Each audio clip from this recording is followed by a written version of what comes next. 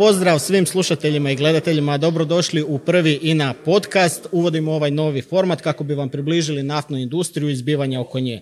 Imaćemo puno zanimljivih gostiju, ne nužno samo iz svijeta nafte i plina, i bavit ćemo se zanimljivim i aktualnim temama.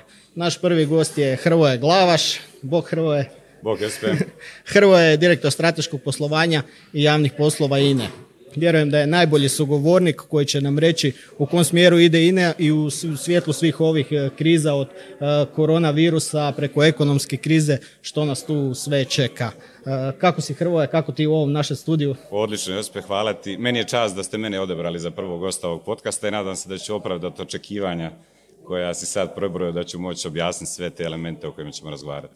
Pa evo, znači u prvoj emisiji ćemo se baviti jednom nezabilježenom situacijom na svjetskim tržištima nafte.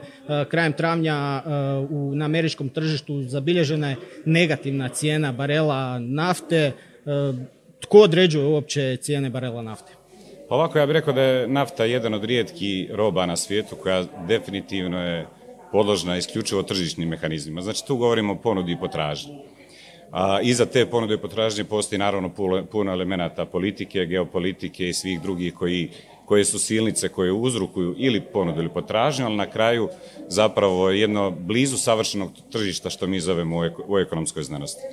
Međutim, rekli smo da će ovo biti neka ležerna emisija. Ja imam jednu anegdotu koju sam čuo nedavno kako je zapravo došlo do negativne cijene barela na američkom tržištu, pa možda nije skroz politički korektna, ali ja ću ispričati. Uglavnom priča ide ovako. Kaže, gospodin oženjeni je saznao da mu žena ide na put i za 15 dana je dogovorio da mu dođe jedna gospođa eskort dama kod njega. Jel? Kako se pojavila korona kriza, gospodin je skužio da će gospođa ostati doma i tražio je alternativni scenarij kako da izbjegne ovo što je bio dogovorio prije. Jel? I to je trebao platiti neki $500 za 15 dana. Kako je vrijeme promicalo, on je nudio svojim prijateljima tu uslugu da proda na neki način, međutim niko nije bio zainteresiran. Kako je dolazio 15. dan, kad je usluga trebala biti izvršena, više ni onaj koji je organizirao to, više nije mogao primiti gospođu nazad, tako da je morao plaćati da mu neko preuzme njegovu uslugu.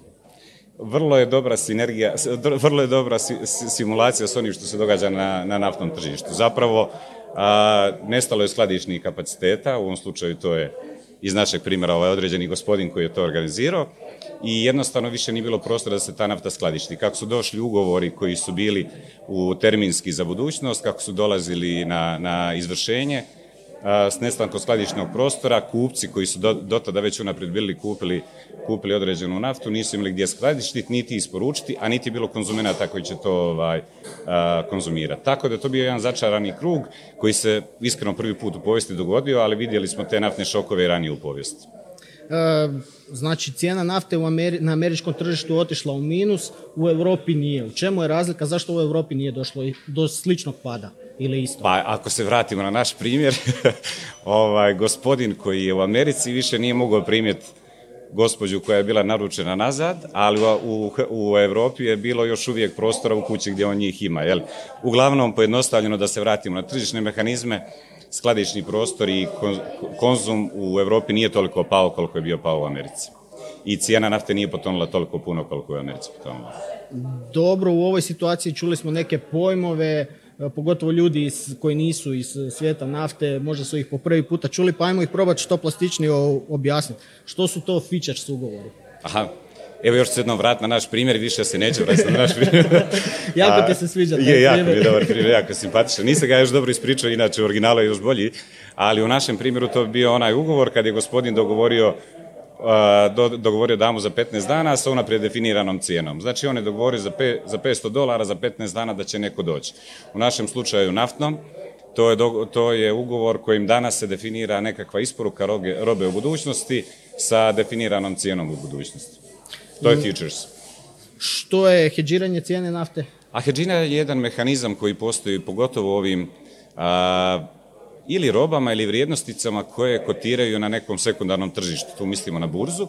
I pomoć tog mehanizma zapravo se i kupac i prodavatelj, ovisno u kojem slučaju, štiti od pada cijene. Naravno, ili od rasta, zavisi na koju stranu, samo reći tako kladio. Jedino što je bitno kod tog hedžiranja, to koristi INA, koriste gotovo sve naftne kompanije, ona nosi određeni trošak. Tako da nikad ni jedna kompanija ne hedžira 100% nekih svojih pozicija, jer bi trošak bio neproporcionalno velik riziku koji se tu nosi, ali definitivno jedan dio portfelja se uvijek hedžira, na način da se zaštiti od tih eksternih rizika koji uvijek postoje. Još jedan pojam koji se tu dosta često na naftnom tržištu pojavljuje, to je kontango. Je li to neki ples? Kontango vrlo sličan plesu. A uglavnom u kontangu govorimo o situaciji, zapravo je bila kontango situacija prije, zapravo na početku korona krize, ako se ne varam, gdje su spot cijene, odnosno trenutne cijene na tržištu niže od budućih. I za one investitore ili i kompanije, ne samo špekulante, može se pojaviti dobar prostor za zaradu da danas unaprijed ugovorite nešto što će u budućnosti donijeti nekakvu zaradu. U toj razlici na cijeni. Imamo Brent, imamo tu VTI, naftu, američko, europsko tržište, no to su neke okvirne cijene, postoje različite vrste nafti. Zašto je to tako? Zašto su različite vrste nafte sa različitim cijenama i gdje je tu nafta koju proizvodi INA u Hrvatskoj? Cijena nafte je predeterminirana sa nekoliko faktora. Osnovni, vjerojatno, u kojem ja ne bi mogao ući u detalje, ali znam da je kao takav bitan, to je kvaliteta nafte, znači njezina viskoznost, udio sumpora u nafti i tako dalje. To je jedan dio, drugi dio je kako transportni troškovi, odnosno čitava logistička operacija koja zahtjeva da se neka nafta prenese sa točke A na točke B, kako ga definira, i iz toga proizilazi na kraju krajnja nekakva cijena. Ovo o čemu si ti, Jospe, govorio, Brent i VTI su benchmarci, temeljem koji onda svaka pojedinačna nafta u svijetu, jednog, drugog ili mnogih drugih koje postoje, se definira. Hrvatska nafta, odnosno mi imamo dvije, Moslavina i Slavonija, odnosno mi tako kolokvijalno zovemo, je nešto kvalitetom ispod benchmarka Brent po kojoj mi vrednemo našu naftu.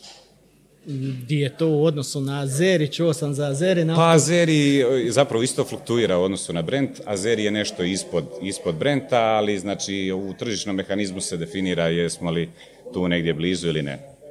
I ono što kupci zapravo najviše zanima, to je cijena derivata. Svi se voze, sve zanima zašto nije cijena nafte, odnosno derivata, pala još više i uspoređuju se čak i nekakva prethodna razdoblja gdje je Brent prije 20-30 godina, vrijedio isto, a cijena derivata je bila puno niža nego što je sada. Zašto je to tako? Što zapravo sve utječe na cijenu derivata? Opet jedan kompleksan mehanizam koji onako, recimo, nije lagano objasniti plastično, ali evo probat ću najjednostavnije što može. Znači, ako se uspoređujemo prije 20-30 godina, ni ekonomija, ni cijene općenito nisu bile iste. Cijena rafiniranja sirove nafte danas nije ista kao što je bila prije. Tečaj po kojem se isto veliki dio uvoznog faktora sirove nafte definira, znači prema američkom dolaru isto nije isti. Ali ono što isto je jako bitno, u cijeni derivata u Hrvatskoj, većinu zemalja Europske unije, najveći dio ima davanja prema državi. Da li su to bile trošarine? I to isto nije isto kao i prije 20. I to isto nije kao što je isto bilo prije 20 godina. Tako da tu veliki dio, i ja iskreno mislim da se teško ikad možemo nadati nekom povratku u ona vremena po cijeni, čistoj nominalnoj cijeni kako su bila tada. Evo, nedavna zbivanja na naftnom tržištu su zapravo utjecala na mnoge kompanije svjetske, odnosno na sve koje se bave naftom i plinom. Kako se INA snalazi u tome, koliko je to utjecalo zapravo na poslovanje INA-e? Utjecalo je snažno, ovo je bila jako neobična kriza koja je zapravo, malo prije su spomenuli hedge. Naftne kompanije, a i tako i INA koje su vertikalno integrirane, zapravo imaju neka prirodan hedge kojim imaju i istraživanje i proizvodnju sirove nafte, u drugom smjeru imaju što mi zovemo downstream rafiniranje i prodaju, maloprodaju, veleprodaju. I obično je dosad se događalo ako bi cijena nafte rasla, onda bi profitirao ta istraživanje i proizvodnje, takozvani upstream. Ako bi padala, to bi se dijelom kompenziralo kroz rafinerijski sustav. Međutim, ova kriza je bila baš onako, ajmo reći neobična ili asimptomatična na način da je pogodila oba smjera, tako da zbog pada potražnje uzrokovana koronavirusom, u isto vrijeme su se sukobile Saudijska Arabija i Rusija oko cijena i količine proizvodnje sirove nafte Tako da skratim dugu priču, u jednom trenutku smo došli u situaciju da je pala i cijena sirove nafte, istodobno je pala potražnja i za derivatima, tako da više nije bilo mehanizma koji bi mogao kompenzirati pad jednoga, nego smo simultano pali na oba područja. I jako je utjecalo i zato smo, a mislim da to i naši kolege znaju, pokrenuli sveobuhvatan program mjera racionalizacije, što nije samo simptomatično za INA-u, nego za cijelu našu industriju. I to je bio nužan korak, nažalost, kojim smo morali poduzeti sve što je moguće da održimo i likvidnost i stabilnost naše kompanije. Koliko sam uspio primijetiti, brzo su se dečki iz Rusije i Saudijske Arabije dogovorili kad je krenuo zastoj. Ja mislim da koliko god je nas to jako udarilo, mislim da njima to još ozbiljnija priča, jer jedni i drugi, vjerojatno to isto kolege iz medija znaju, ali jedni i drugi velikim dijelom i što se tiče BDP-a i što se tiče proračunskog punjenja proračuna, obje države snažno ovise o proizvodnji nafte i o cijeni, naravno, da. Jesu li ugroženi strateški planovi budućnosti INA-e? Ovako bi ja rekao, znači strateški planovi kakve i danas imamo su definirani na kraju 2018. godine, komunicirali smo i znači tu smo mi rekli da prvenstveno je bio fokus na našem rafinerijskom poslovanju, zato što i prije ove krize mi smo imali strukturni problem sa tom granom našeg poslovanja, jer je godišnje generirao do 1 milijardu kuna negativnog novčanog tijeka. Ne mora nikom vjerojatno objašnjavati koliko je to ozbiljno za bilo koju kompaniju, pa tako i za INA-u. I te strateške smjernice su definirale da moramo u potpunosti promijeniti strukturu rafinerijskog poslovanja i tu smo rekli da idemo u investiciju u Riječku rafineriju. To isto većina zna, da se radi o najvećoj investiciji, vjerojatno sigurno u povijesti INA-e, ali vjerojatno jedna od najvećih u povijesti Hrvatske kao takve. 2 Pelješka mosta, vrijednost 4 milijarde. Tako je, znači to je stvarno jedno ogromno ulaganje. Istodobno smo rekli da zbog viška kapaciteta jednostavno tržište na kojem mi poslujemo ne može podnijeti neefikasnost 2 rafinerije. Istoga drugi zaključak je bio, ako ćemo imati Rijeku kao u rangu najboljih europskih rafinerija, a druga nije potrebna kao takva, ali ne na način da napustimo potpuno prostor Siska nikako, nego da ćemo za prostor Siska naći neke alternativne djelatnosti kojima ćemo se baviti. I sad na tome zapravo intenzivno radimo. Tu smo isto komunicirali nekoliko smjerova i mislim da i jedan i drugi smjer ne bi smjeli biti ugroženi ovim što se događa sada. Neke stvari možda malo uspore ili odgode, jer jednostavno ono što sam malo prije rekao, moramo se fokusirati na efikasnost, ali strateške odrednice kao takve ostaju iste. Ista priča je za upstream, za retail. I za neke transformacijske projekte koje smo stavili pod jednu kapu novih biznisa, tu se isto radi o nekim različitim stvarima, ali i transformacija je nešto što nam je nužno. Što bi se zapravo dogodilo kada INA u ovoj situaciji ne bi prilagođavala svoje poslovanje krizi, provodila operativne i financijske mjere koje su najavljene? Pa stari kolege koji su tu nešto duže vremena se vjerojatno sjećaju razdoblja, ako se ne varam, 2009. 2010. kad je došlo do toga da je INA bila prezadužena. Kompanija koja je previše investirala, vjerojatno dobroj namjeri, ali nije pazila na svoju likvidnost i solventnost i dovela je do toga da, iako je značajna sredstva su bila investirana, dovela je do toga u krajnjem jednom stadiju da više INA nije imala za plaće. Ja mislim da nikome nije u interesu da se dovedemo do tog stadija. Zašto mi moramo ovo raditi? Moramo upravo to da svi naši partneri, kako kupci, tako i naši dobavljači, banke kao financijske institucije koje stoji za nas, da mogu znati da imaju sigurnog i pouzdanog partnera koji će u svakom trenutku biti u stanju ispunjavati svoje obveze. Po tvojoj nekoj procjeni, koja će biti duljina ove krize ekonomske, koliko to sve skupa može trajati? Hoće li to na kraju krajeva ovisiti o ovoj situaciji sa koronavirusom? Pa tu su isto dvije perspektive. Jedna je globalna, druga je recimo naša Hrvatska. Na globalnoj razini gdje onako ima naravno razvijena tržišta u razvoju, nerazvijena i neće na svaga isto utjecati, ali ako uzmemo globalnu sliku kao jednu, najveći utjecaj će imati činjenica šta će se događati s virusom kao takvim nakon ljeta. Jer ja ni ti nismo epidemiolozi, ali slušamo ono što ljudi govore. Ako se vrati ponovo na jesen i ako budemo išli opet u smjeru u kojem smo išli sada sa zatvaranjem granica, sa zaustavljanjem ekonomskih tokova i tako dalje, utjecaj će biti ogroman i povratak neće biti lagan. Ako uzmemo pretpostavku da smo sa korona krizom, ajmo je tako zvat, na neki način do sada završili, svijet će se dosta brzo, moja osobna procjena, svijet će se dosta brzo oporaviti. Pogotovo ona tržišta koja su fleksibilna. Znači kriza bi mogla zapravo trajati kraće nego ona koju smo svjedočili prije. One ekonomije koje su strukturno zdrave, ja vjerujem da će se vrlo brzo oporaviti. Ovo je bio šok koji je bio trenutan, bio je iznimno jak, ali ako nemate strukturni problem, vi samo s povećanjem potražnje i ponude u isto vrijeme, vi dižete ekonomiju na jednu, možda ne na istu razinu, ali se vraća. U Hrvatskoj je, nažalost, malo drugačiji problem. Hrvatska je, a isto nije nikakva tajna, bila u strukturnom problemu i prije, gdje imamo preveliku ovisnost o turizmu kao industrijskoj grani, gdje smo zanemarili, nažalost, mnogo drugih nekih grana gdje bi mogli biti konkurentni na europskom i na svjetskom tržištu. Tako da ova kriza, moje opet kažem osobno mišljenje, će Hrvatsku značajnije pogoditi i izlazak iz nje neće biti tako lagan. Tako da ne bih htio plašiti naše gledatelje. Ne želimo biti crni, ipak smo članica Europske unije, nudi se neki novac na raspolaganju. Tu su isto neke stvari koje mogu pomoći. Šanse te treba iskoristiti. Treba iskoristiti. Tu ja mislim da je velika stvar na sposobnosti ove iduće vlade, ovisno koja će biti nakon izbora, da te novce zapravo iskoristi na najbolji mogući način da vrati ekonomiju na pravi put. Evo, nešto si već spomenuo oko investicija u rafineriji nafte Rijeka, ta investicija ide dalje, uprava INA je predana toj investiciji. Što zapravo to znači za strateški razvoj rafinerijskog poslovanja? Već si rekao, ove brojke, proizvodili smo milijardu kuna minusa na godišnjoj razini. Može li se to sada okrenuti? Plan je. Upravo je to plan. Znači, mi smo krenuli cijelo restrukturiranje tog rafinerijskog poslovanja baš zbog toga. Ono malo prije što sam rekao, znači tolike gubitke više INA nije mogla financirati. Šta to znači? To znači da današnji profitabilni biznisi financiraju jedan koji je neprofitabilan. To može na jedan određeni period tako funkcionirati, ali dugoročno ne. Naš je cilj ima 3 profitabilna biznisa, 3 profitabilna poslovna segmentama i tako zvati. Znači i upstream, i downstream, i retail. I ovim projektom zapravo je cilj to.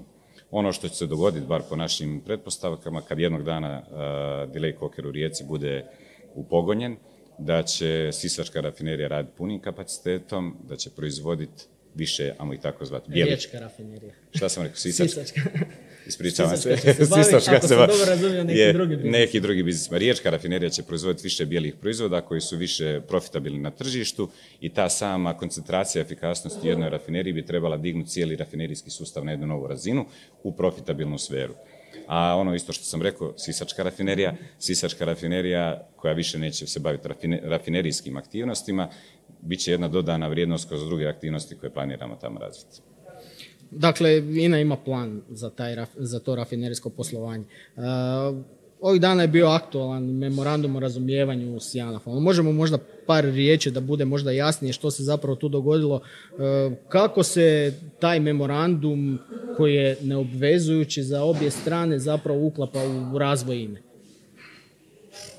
Iz jedne vrlo, ja bih rekao, čisto poslovne priče se razvilo puno teorije. Ja ću probati malo demistificirati šta se tu dogodilo. 2 kompanije koje posluju na hrvatskom tržištu su zapravo ušle u jedan partnerski odnos iz kojeg bi trebale obje kao takve izaći snažnije i bolje sa nekakvim dodatnom profitabilnošću u obje kompanije. Jel? Cilj je bio, a ovo je nastavno na naše strateške smjernice, da osiguramo da naša sirova nafta koja se proizvodi na hrvatskim naftnim poljima, nakon što se otpremi do naše stanice u Sisku, ima mogućnost da, ako je to ekonomski opravdano, bude transportirana negdje drugo. Ili unutar Hrvatske ili van Hrvatske. I upravo je to bila namjera tog memoranduma o razumijevanju između JANAF-a i INA-e, gdje smo zapravo pokušali osigurati da se to tako i uspostavi. Ja bih tu dodao jednu stvar koju stvarno treba demistificirati, koja se stalno povlači po medijima, meni se bar tako čini. Kad govorimo o nafti, šta je nafta? A nafta je novac zarobljen u obliku ugljikovodika. Ako ga uzmete tako, novčani tokova između Hrvatske, Mađarske, Srbije, Slovenije, Italije postoji konstantno. Nafta kao takva nije osobina čovjeka, niti ima krvna zrnca koja bi mi tu trebali brojati. Ono što bi nafta trebala predstavljati INA-i, isto tako bilo kojoj drugoj naftnoj kompaniji koja bi to radila u Hrvatskoj i državi kao takvo je, da je monetiziramo na najbolji i najlakši mogući način u novac. U našem slučaju, nakon svih analiza koje smo napravili, nama je se u ovom trenutku čini najisplativiji, u smjeru u kojem trenutno radimo. Ako ja to dobro laički onako shvaćam, znači do sada je nafta bila zarobljena isključivo na lokaciji u Sisku, nije mogla nigdje, jedino se tamo mogla preraditi, a sada ju možemo i INA ju može prodavati i zarađivati više. Tako je, upravo to. Znači, vrlo jednostavna priča gdje smo prije bili jako nefleksibilni i morali smo to raditi u Sisku. Već sam rekao koliki su gubici bili u rafinerijskom sustavu. I ako imate dvije opcije da možete nešto profitabilno prodati ili preraditi pa nagomilati neki dodatni gubitak, vrlo laka je poslovna odluka šta je bolje napraviti. Što ne znači da će to zauvijek biti tako i da je to najbolja opcija uvijek. Trenutno, po danim ekonomskim okolnostima, to je nešto što je INA, a ja opet ponavljam vjerojatno i društvu u cjelini, najbolje napraviti na taj način na koji mi to danas radimo. Dosta sa ovim pitanjem se povlačilo i pitanje budućnosti, istraživanja i proizvodnje nafte i plina. Hoće li INA i u budućnosti proizvoditi naftu i plin? I isto unutar naših strateških smjernica mi smo definirali da je obnova rezervi jedan od naših strateških prioriteta. Međutim, ja tu isto moram napomenuti, kad govorimo o strateškim prioritetima, smjernicama, strategiji kao takvoj, to ne može biti nešto što je uklesano u kamenu. Mi jesmo definirali sve te naše smjerove u kojima se želimo razvijati, ali svi moramo biti svjesni da se svijet oko nas strašno brzo mijenja. I kogod i površno prati i ono što Evropska unija propisuje i ono u svijetu u kojem se okreće, gdje se samo sve više govori o zelenim, obnovljivim izvorima energije, o CO2 neutralnom društvu, CO2 neutralnim državama i tak dalje, mora prepoznati da su mnoge stvari, način na koji smo razmišljali prije, vjerojatno neće se moći nastaviti na isti način u budućnosti. I to zahvaća ne samo naše istraživanje i proizvodnju, to zahvaća i naš rafinerijski sustav, to će zahvaćati vjerojatno i našu maloprodajnu mrežu koja je dosad prodavala dominantno fosilna goriva. Sve to moramo staviti u nekakav kontekst gdje živimo, gdje radimo i stalno ažurirati način na koji radimo. Iz toga je moje osobno opet mišljenje, danas idemo u smjeru kojem smo definirali, ali vjerujem da svake godine bi trebali promisliti u kojem smjeru je zapravo ovoj kompaniji najbolje ulagati novce. I to mislim da nije samo simptomatično za INA-u, to je tako za apsolutno sve naftne kompanije trenutno na svijetu. Treba biti fleksibilan i agilan, prilagođavati se situaciji. Prilagođavati se situaciji, jer inače bojim se oni koji se ne budu znali prilagođavati, jednostavno ih više neće biti. Na kraju krajeva i želje kupaca se apsolutno, ubrzano mijenjaju. To je naš cilj zapravo zadovoljiti želje naših kupaca. A ako za, 20 godina većina ih bude vozila električna vozila, sigurno nećemo imati ovaj setup, vam ga tako reći, u našoj kompaniji da proizvodimo samo fosilna goriva, jer kome? Zbog čega? Tako da moramo razmišljati o tome u svakom slučaju. Dobro, INA je i krenula nešto u tom smjeru, možda možemo i par riječi oko toga reći, imamo nove biznise, sektor koji se time bavi, imali smo i konferenciju o vodiku, gdje smo tu, kakve su realne šanse recimo da INA jednom bude proizvođač vodika kao pogonsko goriva? Ono što smo mi pokrenuli tim novim poslovnim segmentima je dosta šaroliko i baš nastavno ono što sam malo prije rekao, znači sve te neke direktive, promjena regulative koja dolazi globalno pa i sa strane Europske unije nas tjera da promišljamo u kojem smjeru dalje. I iz te perspektive mi smo isto razumjeli da bolje je danas dok imamo novce i resurse, uvjetno rečeno, makar je kriza, ali imamo, još uvijek smo snažna i velika kompanija, razmišljati u kom smjeru možemo te novce bolje upogoniti nego možda koje su alternative. I iz te perspektive smo nekoliko smjerova odabrali. Jedan, ja bih rekao, to su da promišljamo šta možemo raditi u obnovljivim izvorima energije, koliko je to unutar našeg sustava možemo recimo to iznjedriti, ajmo tako reći, i što se tiče resursa, ali uvijek je problem kad ulazite u nove stvari, nije samo ni novac ni resursi, morate imati know-how, morate imati, ja ne volim koristiti engleski izraz, ali ne mogu naći sad bolji mindset koji može iznijeti takve neke nove ideje. I recimo ako govorimo o obnovljivim izvorima energije, to je jedan definitivno. Drugi bi bio, ovo što smo malo prije rekli, upstream da, refining da, ali vjerojatno ćemo tu morati jako puno raditi na nekakvom smanjenju CO2 otiska i tako dalje. Tu se onda pojavljuje kao nekakva potencijalna alternativa CCS tehnologija, znači pojednostavljeno rečeno hvatanje CO2 i spremanje ga pod zemlju kao recimo da je ta aktivnost CO2 neutralna. onda smo razmišljali o vodiku. Vodik je nešto što je možda najdalje na horizontu od ovih tema koje smo rekli, ali je nešto o čemu Europa jako puno promišlja, a mi imamo neke komparativne prednosti u odnosu na druge na kojima bi mogli.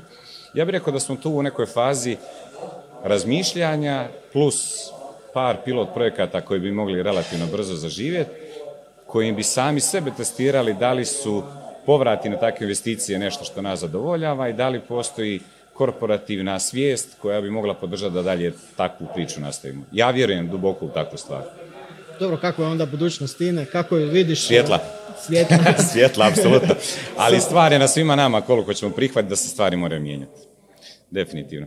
Evo, ovdje smo u Fresh Corneru, maloprodajna mjesta INE idu prema tome da i postanu gastro odredište ljudima u pokretu.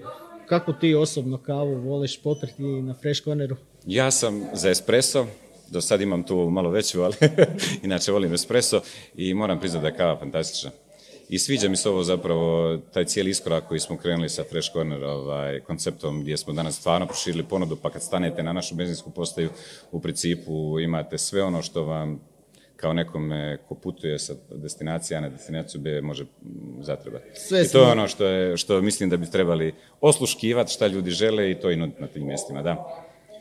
Koliko je tebi osobno zanimljivo raditi u naftnoj industriji? Vidimo da se situacija neprestano mijenja.